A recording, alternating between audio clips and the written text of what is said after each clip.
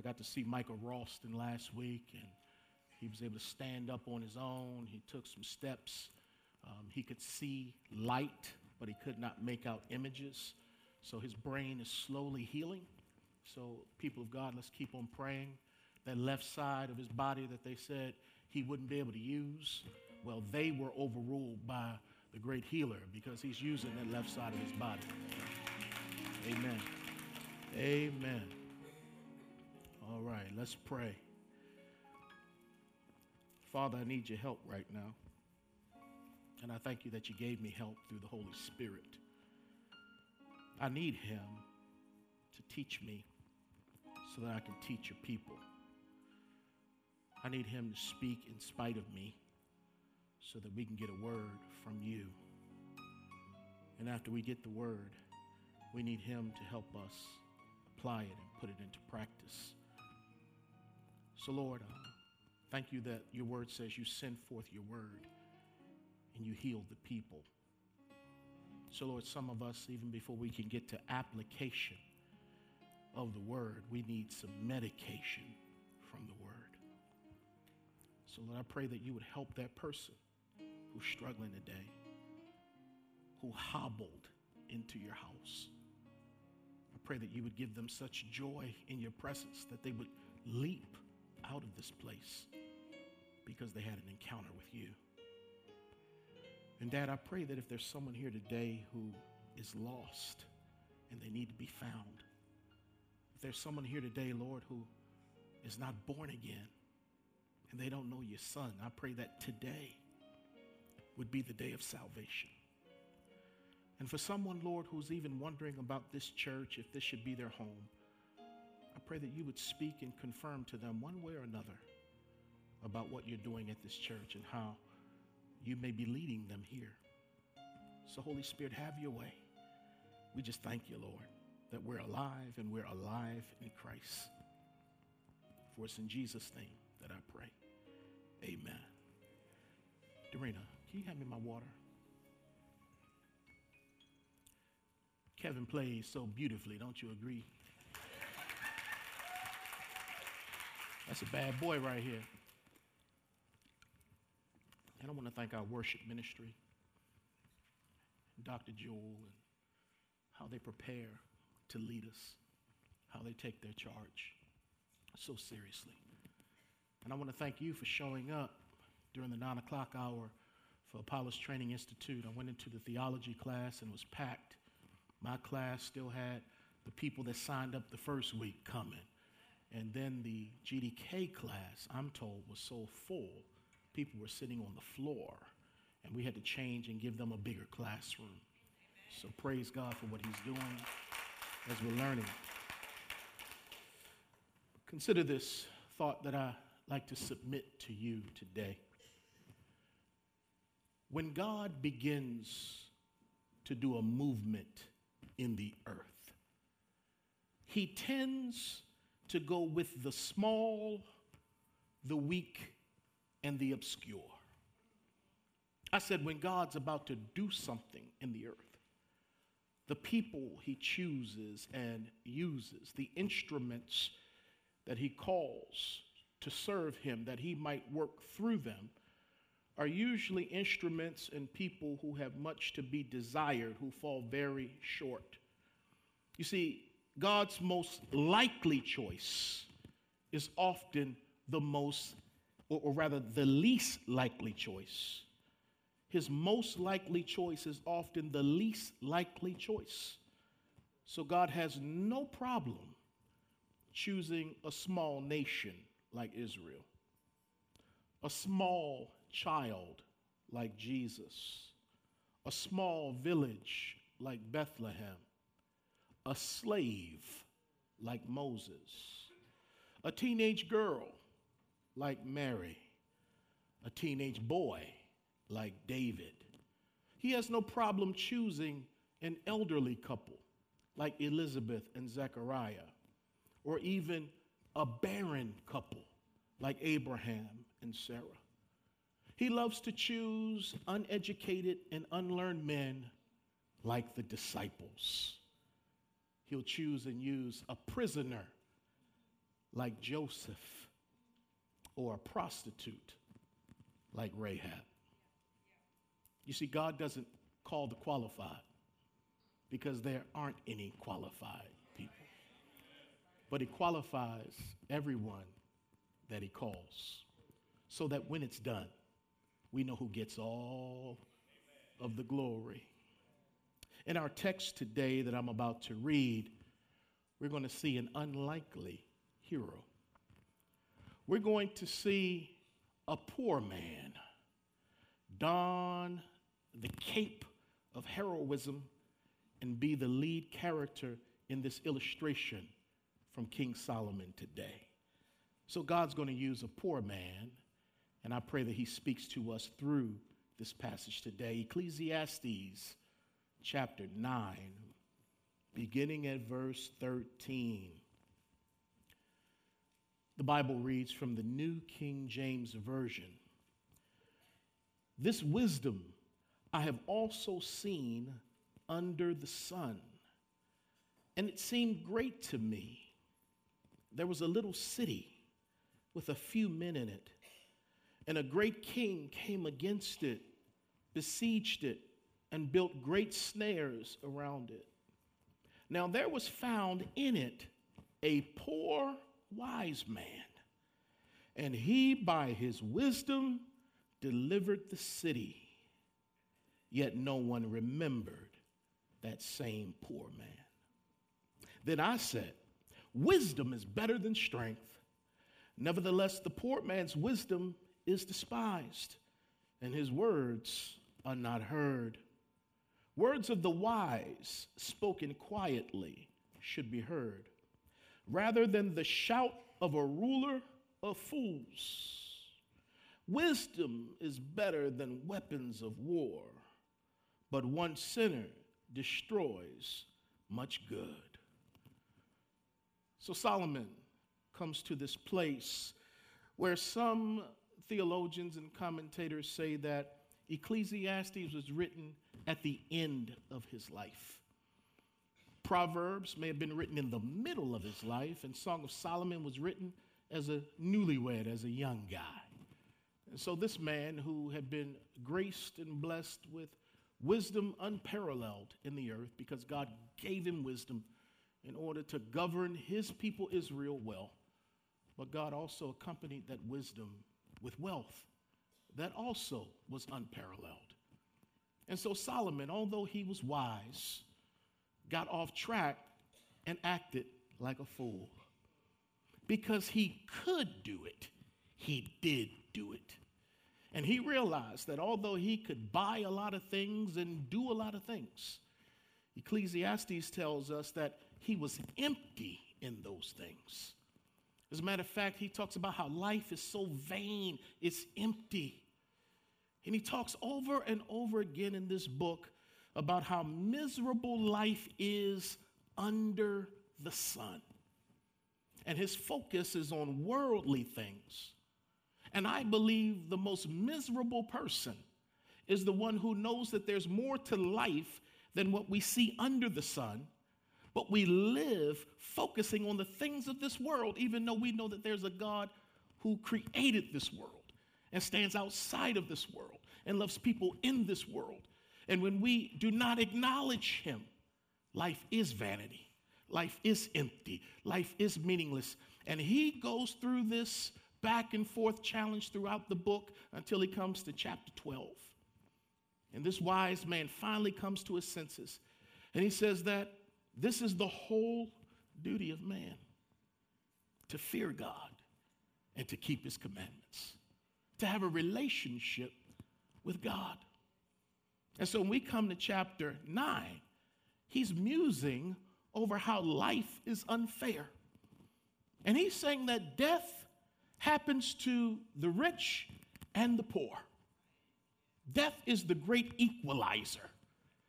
And he doesn't know how to handle that because his focus is still under the sun.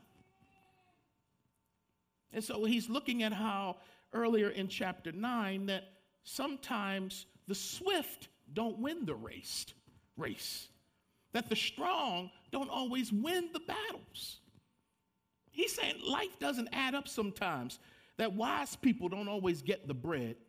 Understanding, or folks with understanding, don't always acquire riches. And men of skill don't always have favor, for instance, to get the job. And so he's struggling. And then he comes to this illustration at the end of chapter 9, where this upside down aspect of the world, really of the kingdom, is shining forth, and it's addressing his worldview. That God uses the insignificant.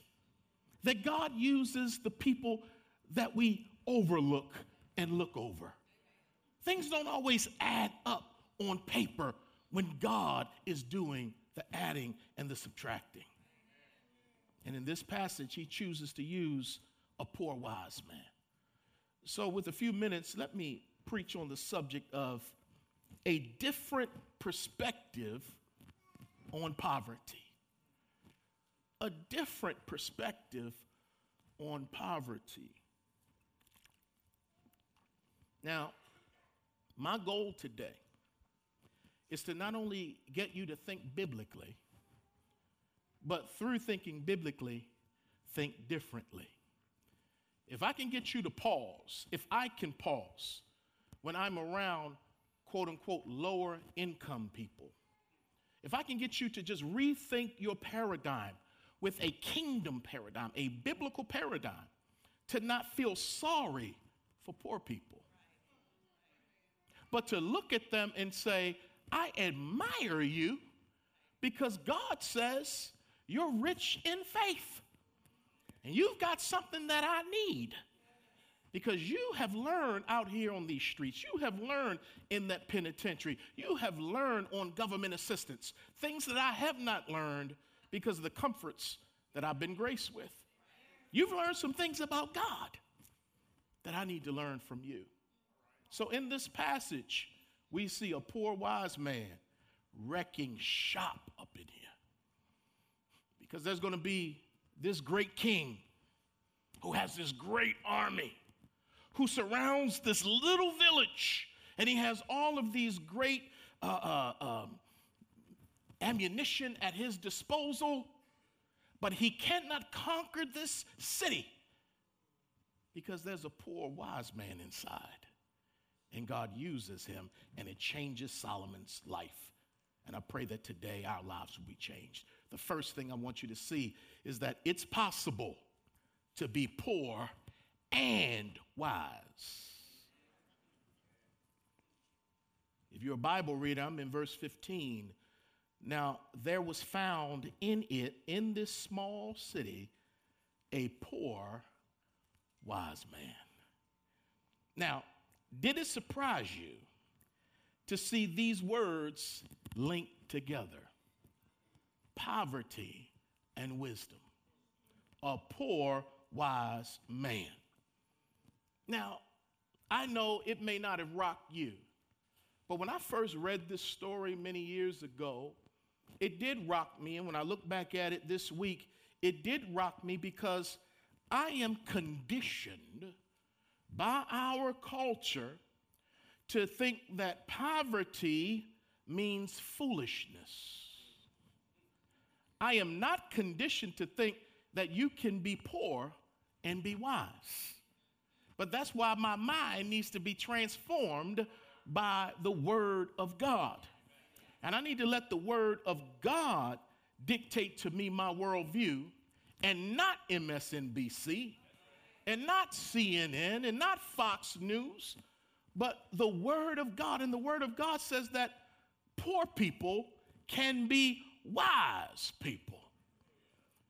Because on the flip of my conditioning, I tend to think that rich people are smart people. But not all rich people are wise or smart any more than all poor people are foolish. And so we got to let, each person dictate what they are by how they live. And in Matthew 19, my prejudiced perspectives are challenged. Because in Matthew chapter 19, There's a rich young ruler who comes to our master. And again, we think that if you got money, you must have brains. If you got money, you must have wisdom and smarts and intelligence. Now, some rich people do, but some rich people don't. And this rich young ruler comes to Jesus. And if I could rename that story, I would call it the foolish rich ruler who came to Jesus. Pastor Chris, why was he foolish? Well, number one, he's foolish because he said to the Lord, what must I do to gain eternal life? And Jesus said, you know the commandments, right? You shall honor your father and mother. And he names about 4 or 5 commandments. And this young man had the audacity to say, yes, I've kept all of those. You might have some money in your bank account, but I'm questioning what's going on upstairs in your mind. That you think you kept the commandments. The commandments are good and holy, and they remind us that we can't keep them, and we need someone to keep them for us, named the Lord. Because if you break the law in one point, you're guilty of having broken the whole law, and all of us are law breakers. But a homie said, I've kept all of them. So you see where this is going. And so Jesus says, all right, let's test your heart here. Take everything you have, sell it, and give it to the poor. Then come follow me, and you'll have riches in heaven. Now, homeboy stopped, paused, thought about that. He said, no, I can't follow him now. So the Bible says he walked away sorrowfully because he had so many goods, proving that he's just broken one of those commandments that you shall have no God before me, including your money, but you think you kept that one. So anytime a person walks away from Jesus, they're foolish. Because the fool has said in his heart, there is no God. Anytime you walk away from Jesus, who's inviting you to come, you're foolish. And so Jesus, the great teacher, he went on and used that as an illustration to say, you know, it's hard for rich folk to enter into the kingdom of heaven. It's easier for a camel to go through the eye of a needle. And an eye of a needle was like an arch that was known in town, that camels would have a bunch of stuff on their back as they were carrying loads. And Jesus was saying that a camel could come under that arch, which was called an eye of a needle. They could go under that easier than a rich man coming to Jesus to enter into the kingdom of God. It's hard for the rich to be saved. Why? Because if I got money, do I really need God? And sometimes God will allow some of us to not have money so that we can get to know God. And that's why many of our trials deal with money and resources, so that we can trust where these things ultimately come from. They come from him. So this man was not so wise in Matthew 19. But I hear somebody saying, now, Pastor, okay, the text says he's a poor, wise man. But if he's so wise, why is he still so poor? I know I heard somebody ask that question. If he's so wise, why is he so poor? Once again, we've been conditioned to think that having money and having resources is what makes life fantastic. That being poor is just something miserable. But no, we interpret Scripture with Scripture. We're people who are into the whole counsel of the Word of God, and we go back to the words of our Savior, who said in Luke chapter 12, verse 15, that a man's life or a woman's life does not consist in the abundance of their possessions. So life is not found in what you have. Life is found in who has you, and has he touched your life? And because God is not against us having things. He's against things having us, and they have a tendency to do that. Because not every poor person is right with God. There are just as many poor unbelievers as there are rich unbelievers. But I do believe that poor folk, because of their lack of natural resources, their dependence on God can be a little bit easier than the wealthy folks who Jesus says it's hard for them to be saved. Now, in Proverbs 15:16, it says, better is a little with vegetables and just having a little bit of stuff than having a whole bunch of stuff and your house filled with all kinds of furniture and delicacies. You got all that stuff, but you have a whole lot of strife. So the Bible is encouraging us, hey, you don't have to strive to be rich. Matter of fact, there's another proverb that says, Lord, keep me from being poor to the point where I steal and discredit your name. But don't let me become so rich that I forget you. I'm coming back to that in a minute. Just give me what I need. And one thing God has done with all of us, he's met our needs. But because of our flesh, we all can get greedy sometimes. And we want more. And we think more purpose is found or significance in more that we have. That's not always the truth, y'all. It's not the truth. To go without resources is the definition of one who's poor. You go without resources. And financial, acquisition is one aspect of a resource. But there are so many other resources, and depending upon how one measures up with these resources may tell what kind of poverty you have. Because you can have a lot of finances, but need help emotionally. You can have a lot of money, but you could be lacking socially. There are people who are rich socially, but they're lacking financially. Then there are those who have the emotional stability, but they lack the physical wealth. Maybe there's a disability that they have that plunged them into poverty, or above all, spiritual poverty. So when we think about when one is poor, it's an absence of resources, financial and social and intellectual, physical, and above all, spiritual. So this man was poor, and we don't know exactly how he got poor, why he was poor, but we've been learning through this series that any of us can fall into poverty at any time. We're one D away from poverty. I said this a couple weeks ago. Death of a loved one can plunge us into poverty. Debt can plunge us into poverty.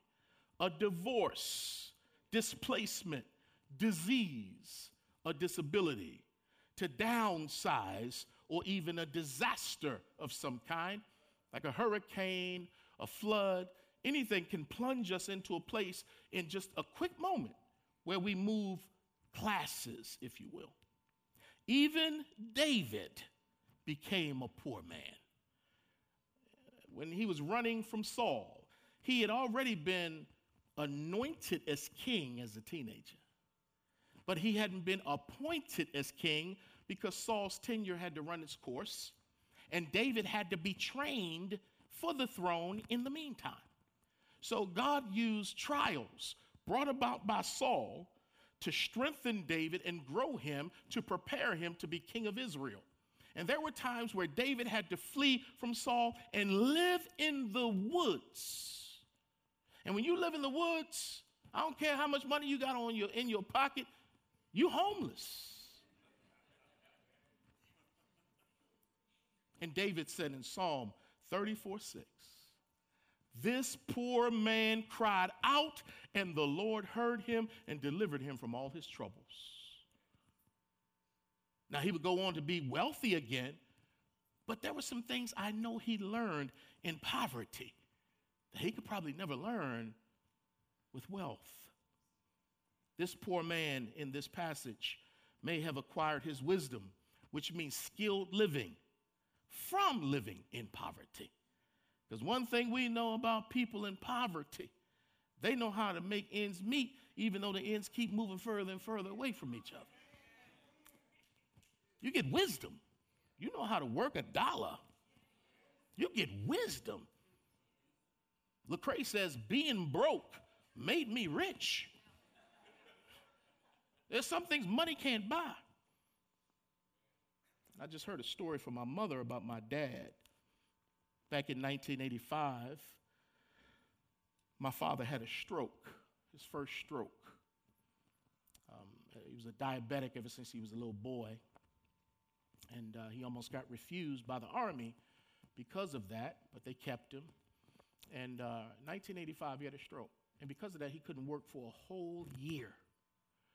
And I really didn't know what was going on. I just knew things were changing at the house, you know. It was tight at the house. And my parents couldn't buy me the things that I wanted to have, like mainly sneakers and stuff like that, and the latest hats and the gear so I could go to school in front and all of that. It was just tight in my house.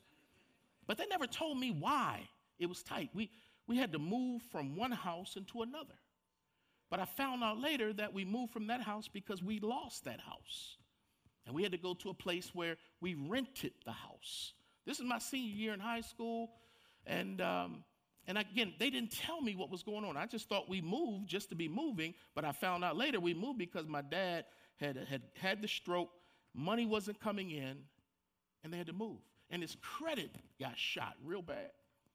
And it was a miracle that they were able to rent the house that they rented. So my mother is telling me this story.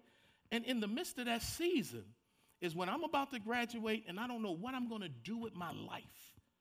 I don't know if I'm going to play football somewhere. I had no clue about my life. But my father, who was poor, who I didn't know was poor at the time, I knew it was tight.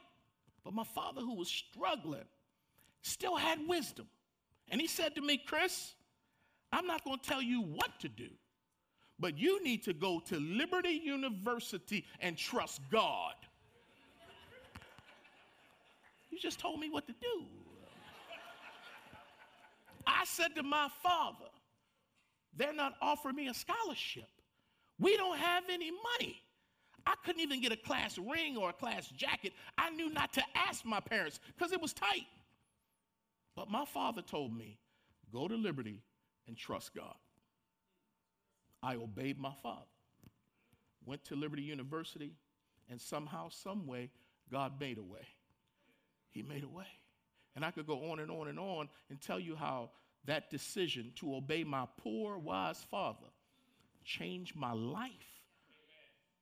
Because during that time, I got trained for ministry, met some of my closest friends, met this woman to be my wife. That's what brought me to Tennessee music. Rest is history. But my daddy was poor and wise.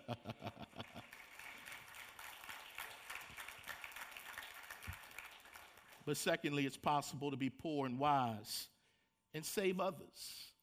Look at verse 15 again. Now there was found in it a poor wise man, and he by his wisdom delivered the city. Now the Bible doesn't tell us what kind of plan he came up with. We just know that God used him to deliver the city somehow, some way. You see, some poor people have great wisdom. They know how to survive and help others survive. There's an old saying that's true. Necessity is the mother of what? Invention. When you're poor, you learn how to make stuff work.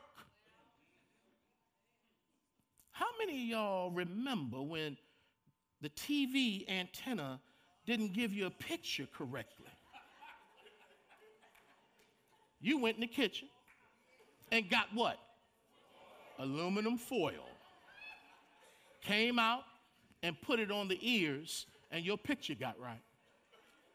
If for some reason the knob fell off the TV, you go and get some pliers to turn the station. I remember using a phone book for more than just trying to find numbers. The phone book could serve as a leg under a table, a leg under a chair. Phone book, a mattress in the alley is a gym mat for those of us growing up. A mattress, we can do gymnastics, we can flip. A crate was used as a basketball hoop. It wasn't round, it was square, so your shot had to be tight. You invented stuff. We couldn't afford no football, so you take a can and wrap it with tape, and you got a football. And speaking of tape, there'd be times you would have to wrap your shoe with tape because your shoe was talking. Y'all ain't listening to me. You did what you had to do with what you had growing up. Oatmeal boxes, Quaker oatmeal boxes, was transformed to be congos and drums, and you just beat on those boxes. And we had so much joy with toys we invented that when we got the toys they bought, we only played with them for one day and went back to the ghetto toys that we invented on our own. I remember using a broomstick when you play stickball in the street. That was your baseball bat. And when baseball season was over, you cut the broomstick in half, you got a chain, and you put a chain between the broomstick, and you had nunchucks like Bruce Lee. You get creative when you don't have a lot of money. And we've all had the quality of our lives saved and improved by some unlikely people. For instance, we've been saved by an electric lamp, and we got to thank Lewis Latimer for that. We've been saved and had the quality of our lives improved by a refrigerator, and we can thank John Standard for that. This is Black History Month, right? We've all been saved by a commode, thank God, and we need to thank J.B. Rhodes for the commode. We've been saved by a microphone, and we got to thank James E. West for that. We've been saved by a blood bank, and I got to thank Charles Drew for that. We've been saved by an automatic gear shift, and I got to thank Richard Spikes for that. We've been saved by a pacemaker, and I got to thank a black man named Otis Boykin for that. We've been saved by a fire extinguisher, and I got to thank T.J. Marshall for that. We've been saved by a traffic signal, and I got to thank Garrett Morgan for that. We've been saved by an air conditioner in the summer, and I got to thank Frederick M. Jones for that. We've been saved by a lawn sprinkler, so I don't have to keep walking the lawn. I got to thank Joseph Smith for that. We've been saved by a clothes dryer. Don't have to hang it out on the line all day no more, and I got to thank George Sampson for that. We've been saved, bless God, by a hot comb, and I got to thank Walter Simons for that. You remember the hot comb? It would sit on the stove. You'd heat it up, and you'd always get burned by your mama. Ow, ooh, ow. Go to school, people say, what happened to you? I just got my hair done. Then we're saved by black hair care products. Thank you, Madam C.J. Walker. We've been saved by a TV remote control. Thank you, Joseph Jackson. That's not Tito's daddy, that's another one. Then we've been saved by cell phone technology that helped produce the cell phone, and we got to thank Henry T. Sampson for that. And some of us have literally been saved by chemotherapy, and we got to thank Miss Jane Cook Wright for that. And some of us are being saved by open heart surgery, and we give God props for Daniel Williams for that. So these were overlooked people who many of our inventions as a people came during the 1800s when we had access to less stuff, but we had more dependence upon God. But as soon as we got the stuff, we stopped depending on God. We need a revival in the black community. And if you're a Christian, you've been saved from your sin by a poor, wise, Middle Eastern, sable-skinned Hebrew man named Jesus Christ. He became poor so that we, through his poverty, could become rich. Is there anybody saved today by a poor man, a wise man? If you're not, today is the day of salvation for you. I'd love to introduce you to Jesus today. Matter of fact, he's waiting with arms wide open. Don't be like that rich kid who walked away. Walk to him and embrace him as he's embracing you.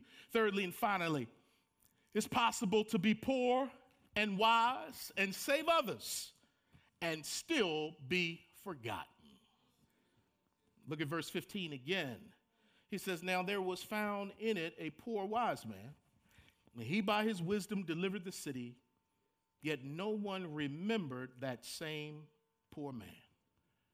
So he saved everybody, but people didn't remember him. You see, the human tendency is to forget those who help us. And we forget because we're selfish. And because of being selfish, we have short memories. And we don't like the thought of being helped. We want to think we don't need any help. And so we have a tendency to forget how we've been helped. Remember when Joseph was in jail? And he's interpreting dreams for the baker and the butler. And he says to them, now, when y'all get out, don't forget me. Oh, no, we ain't going to forget you, dog. We got you. They got out. One of them got their head cut off. The other one got a job with the Pharaoh. And he forgot Joseph. Genesis 40, verse 23 says, yet the chief butler did not remember Joseph, but forgot him. Didn't remember this slave, this prisoner. He forgot him. But isn't it good that when men forget us, God never forgets us? My God. You see, we forget each other, and we also forget God too. Deuteronomy chapter 6, verses 10 through 12, they're about to go into the promised land. And God, knowing the tendency of people, God says to them, when you go into this land, and you get wells you didn't dig and homes you didn't build, and you see all this milk and honey and all this blessing over here, God says, don't forget me when you get into the land. And you think you did all of this. So God says, I know how y'all are, so I got to give you events or ceremonies to remember me and to remember where you came from. So the Feast of Tabernacles is a time where the Jewish people once a year are to live in booths for a week to remind them of where they came from because they're so quick to forget. So God says annually, I got to take y'all back when y'all didn't have anything and you lived in tabernacles. Let's see here. There's another feast, the Feast of Passover. You need to eat this every year to remind you of what I brought you out of because we're quick to forget what we got out of. Then Jesus comes along. He says, I know Christians too. We have a tendency to forget each other and to forget God. So Jesus says, I'm going to give you this supper, this Last Supper, this communion meal, this New Testament. And as often as you do this, do it in remembrance of me, because he knows we have a tendency to forget him. And that's why we must take communion regularly and come and be with God's people consistently. So in the kingdom, the poor are rich in faith. The poor have an advantage, and the last shall be first. Jesus kept the poor before the hearts and minds of his disciples as he's discipling them. He kept the poor before them by constantly reaching out to them and teaching about them. If you look at many of Jesus' stories, he uses widows. He talks about the poor. So he kept people who were without resources in front of the minds of the disciples by reaching out, saying, you guys come on with me, and by teaching about them. So that when the church was birthed, and we see Paul and Barnabas going out into the world planting churches, they came to the pillars of the faith, according to Galatians 2, Peter, James, and John, who walked with Jesus. And Peter, James, and John gave Paul and Barnabas the right hand of fellowship to say, we endorse what you guys are doing, but here's what we ask of you. Do not forget the poor. As you plant churches, don't forget the poor. Paul replied and said, that's the thing we're eager to do, to remember the poor. We're not going to forget them. And so when God's pastors and apostles and ministry leaders have a mind for the poor, to talk about the poor, to touch the poor, it does wonders for the church, and the kingdom of Jesus is built. Are you eager to remember the poor, or are you quick to forget them? And once again, if this sermon in this series can get us to pause and think a little bit, I've been successful. So we saw three possibilities today from this text. One, it's possible to be poor and wise. Lord, put that in our mind. Just because I'm poor, that doesn't mean I'm stupid. Number 2, it's possible to be poor and wise and save others or help the quality of the lives of others. And thirdly, we saw it's possible to be poor and wise and save others and still be forgotten. There's a poor wise man that God used to help save me, and I can't forget him. One reason I am who I am and I am where I am is because of this poor, wise man. Like me, this poor, wise man was born in Maryland. But unlike me, this man was born a slave. And he was born a slave in 1818, and this poor, wise man is Frederick Douglass. Born a slave, separated from his mother. The slave master was more than likely his father. Later, he was separated from his sister. He couldn't read, but he tried to learn how to read by tricking white kids on the plantation to teach him how to read. Because he heard the slave master say, if you teach that N word to read, there'll be no end to his potential. And so because he heard that, it made him say, I've got to learn how to read because knowledge is power. And so the slave master's wife, Sophia Auld, began to teach him secretly how to read. He would escape from slavery numerous times. And one time he got away to the point where he was able to escape up north. And he heard William Lloyd Garrison, a white man who was an abolitionist, speak. They became friends. And because Frederick Douglass knew how to read, and one of the books that he had read was called The Columbian Orator, he memorized speeches. And so because he could read and speak, they put him on the speaking circuit to speak against slavery and for the cause of the abolitionist movement. And his fame began to spread, but he never forgot his people. And so he was able to have a meeting with President Abraham Lincoln. And he and Lincoln became friends eventually, to the point where Frederick Douglass became a consultant to Abraham Lincoln. And through this former slave's wisdom, he was able to help convince the president that slaves should be admitted into the Union Army to fight as soldiers. He also shared with the president that the abolition of slavery should be the goal of the war. That's not how the president started his thinking, but it took a black man, a poor, wise black man, in the Oval Office, having the president's ear and the president's respect, to begin to shift his philosophy and ideology about the war and even the state status of blacks. So through that man, the president said, okay, I will allow slaves to enter into the fight. And so in September of 1862, he was struggling to sign the Emancipation Proclamation. Frederick Douglass said, you've got to do it. Even though it's a wartime decree that will release slaves in the Confederate States, but it will release them to come to the Union to sign up and fight against the Confederate States. He signed it. It went into effect January 1st, 1863. And by the end of the war, over 186,000 blacks had joined the Union Army to fight as soldiers. And none of that would have happened, not to save the city, but to save this nation, if it wasn't for a poor, wise man named Frederick Douglass, who also went back to the president and said, hey, I'm glad you allowed the brothers to fight, but I need you to pay them equally like you're paying the white soldiers. I need you to make sure that they will be treated fairly also in the barracks and everywhere. So this man, though poor, used his wisdom. And we're here today because of the impact that he made. Matter of fact, he was so poor, he didn't know exactly when he was born.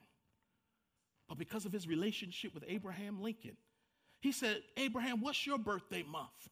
Abraham said, February. Frederick Douglass, who'd been a slave, didn't know when he was born, records weren't kept. He says, well, I'm choosing February and your birthday to be my birthday. So when Carter G. Woodson came along in 1976 to come up with 1929 Negro History Week, he chose February because of Abraham Lincoln and Frederick Douglass. So black folks, get the knowledge. Stop saying they gave us the shortest month. Why we got the shortest month? There's a reason. So have a different perspective on poverty. Let's stand for prayer. Let's stand for prayer.